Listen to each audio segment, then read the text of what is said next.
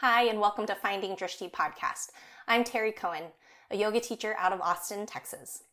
New this season as a visual supplement to the instruction in the podcast are videos on my YouTube channel. Search Finding Drishti on YouTube and subscribe for the latest videos. Take a seat and listen in. So then when I think about discipline within yoga philosophy, we have tapas. Tapas is kind of this like burning fire that we try to stoke for our practice of how do we keep feeding our own fire. And in a lot of ways, tapas is our discipline, right? When we really focus on staying not only motivated for our practice, but to add things to our practice that keep us going in our practice. It is a constant maintenance that needs to happen. And there are definitely times in my own personal practice where I'm just like not into it, right? I think I got really burnt out on Ashtanga because it was so rote. You know, it was this exact same sequence, and I needed some creativity. And then I was either injuring myself or it wasn't conducive for other things that I wanted to try, other kind of body movement, and the tapas there had kind of fizzled out. And I think that's okay too, right? We can always have like multiple fires, right? Our tapas for our kind of inner heat, our inner fire. But now that when you find something that really works for you, you really do have to kind of stay on top of it and feed it so that it doesn't just continue to fizzle out and then you have to build a new fire every time. So our tapas in our practice is really about having the discipline to show up. Right? I think that's always the hardest part, is to show up for our practice. And show up doesn't necessarily mean you have to do a full practice. Showing up for 9 a.m. meditation over the internet. This is tapas, right? Just laying out your mats and having a space and going to that space. And whether your practice is 5 minutes or 20 minutes or it's an hour and a half, that is that dedication, that discipline of showing up and doing the work, even for small bits of time. So we really need to think about how can I feed my practice so that it becomes so disciplined that it doesn't feel so much like the work. And that's why it's so hard to stay disciplined, because it does feel like work, trying to get everything in place. I remember feeling about 2 or 3 years into my yoga practice, I felt like a failure, because for Ashtangis, like the most prescriptive way of practicing Ashtanga was you're supposed to do it 6 days a week. You're supposed to do it like 4 a.m, something crazy like that. And you had to observe like moon days, full moon days, new moon days. You weren't supposed to practice on those days. As women, we weren't supposed to practice when we are menstruating. Like there are all these rules around it that just didn't fit what I needed when I was working an office job, when I was traveling a lot. And I wasn't going to do the 4 a.m. I'm just not that early of morning of a person. So I needed to make my yoga fit my life versus feeling like I needed to fit my life to a prescriptive version of yoga. And I felt like such a failure because I wasn't changing it that direction. And as soon as I realized I needed to make what it was work into me, then the discipline started. Really, for me, that was when the self-discipline started. So putting that all into perspective, right? We are all experiencing a total upset of our worlds. Whether you are out there and exploring things and feeling like things are open, or you are staying isolated in your home, it does take discipline to stay on the course of cleanliness and putting on your mask if you're going out and just being very mindful of certain things. And it's so easy to want to say, this is too hard. To be self-disciplined is too hard. I just want to throw it all away. And this is where we need our practice and our philosophy to help guide us. Because the yoga philosophy of saying this is the path, and it doesn't have to be a prescriptive path, right? The 8-limb path to yoga are 8 different areas that we can use as guiding guidelines, as guiding posts. They aren't a step 1, do this, step 2, do this, step 3, right? It's not that kind of a linear process. It's not that prescriptive of a process, but it is giving us kind of a container to work with, to have some boundaries, to help guide us in the right direction. So with that, we will take all of that into consideration as we come into our seated meditation this morning. So find a comfortable seat. Make sure that your sits bones are resting comfortably. You want a little bit of lift of your seat so that you can have your knees tipping forward. You can rest your hands on the legs. Or if you prefer, you could take a mudra, or you can bring the hands to the heart. And let's close the eyes. Take a nice deep breath in through the nose. Go ahead and open the mouth. Let that breath go. Do that again. Big breath in. Fill up to the top. Soften, release. And then we'll seal the lips and just follow the breath in and out of the body.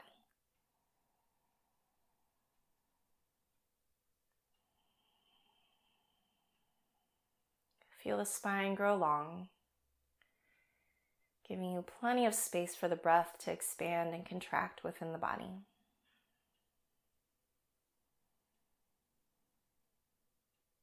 And bring your attention to that breath. Everything else around you, let it get a little softer, a little quieter, let it fade into the background.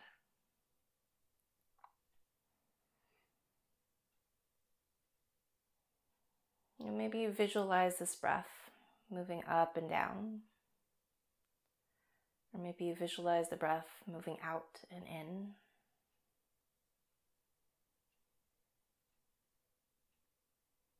And then you soften your third eye a little, where it's a little less sharp in its focus, and it can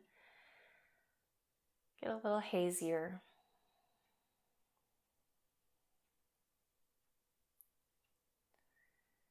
And if you notice sensations that make you want to immediately change your attention, right? Say you feel a little tickle or a little itch on the surface of your skin.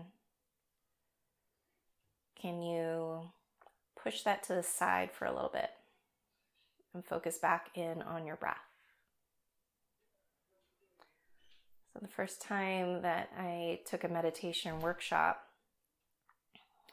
my teacher Sheila, she put it in terms of like a child coming to get your attention. And that's kind of what our little sensations, our little itches, our little scratches. And the child is going to come over and over again. Like, hey, pay attention to me, pay attention to me. Tugging on your clothes, waving hands in front of your face.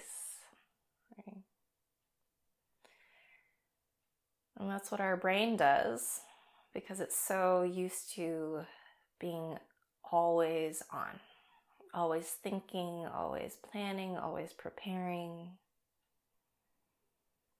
And so it's going to try to pull you away from this stillness that we're trying to invoke in our bodies and in our minds.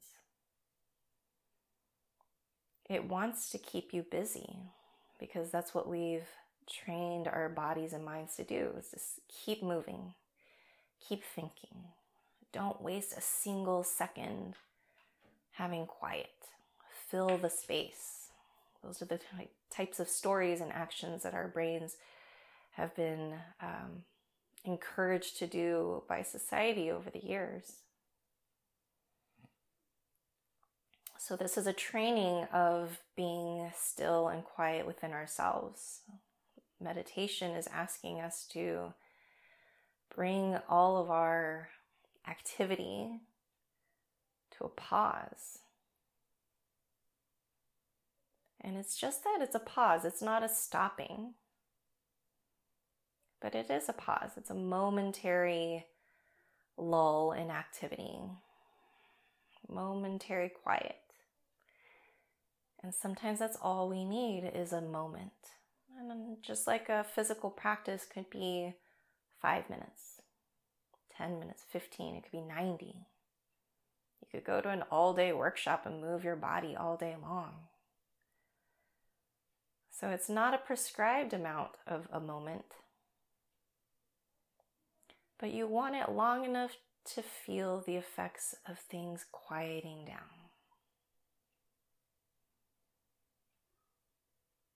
And the discipline here really comes from not being pulled away by every little itch, by every little thought that pops in that tries to pull you away. The discipline is going to be difficult in the beginning because this is hard. This is not something that we normally do. We have to train it into our systems.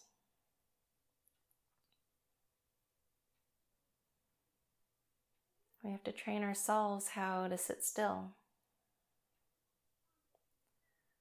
We have to train ourselves how to resist the urge to scratch, to fidget, to twitch, to move.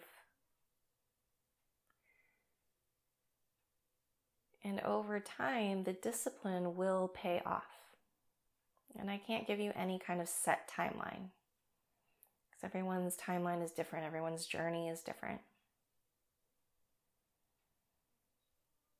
But the discipline is really in the practice of what we hope to make easier.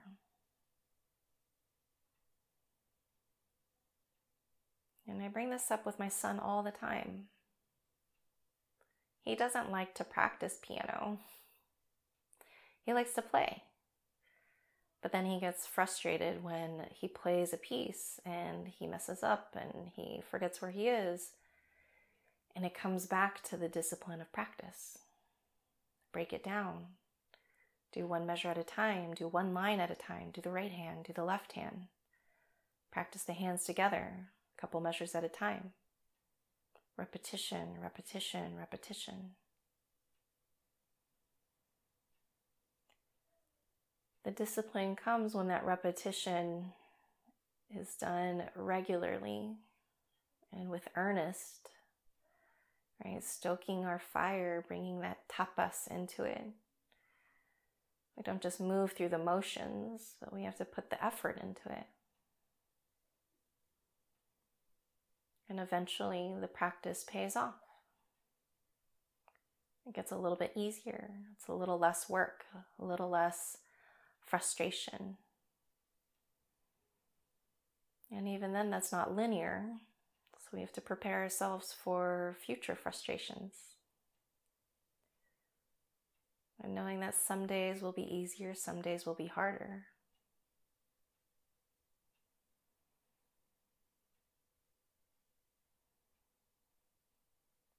So whatever feels hard right now, put that into context, whatever that is for you, whatever you're experiencing, whether that's COVID related, whether that's something that you're trying to learn, something that you're trying to incorporate into your life. It might feel excruciatingly hard.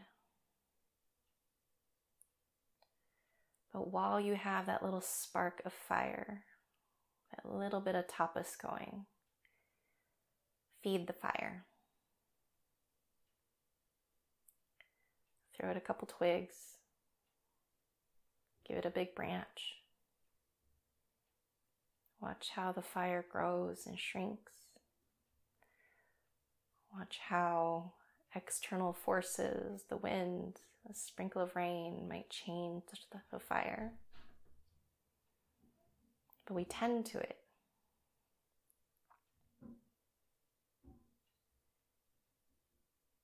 And eventually things will get to a place where it no longer feels like work, that it'll feel comfortable in your bones. And then you can really enjoy and reap the rewards of your hard work.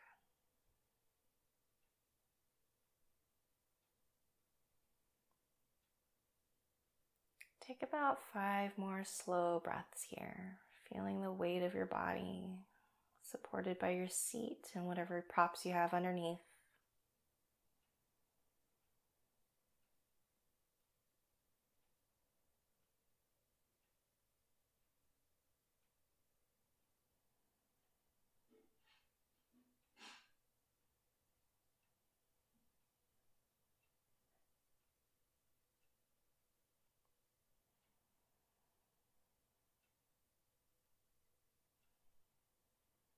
And we will gently flutter the eyes open.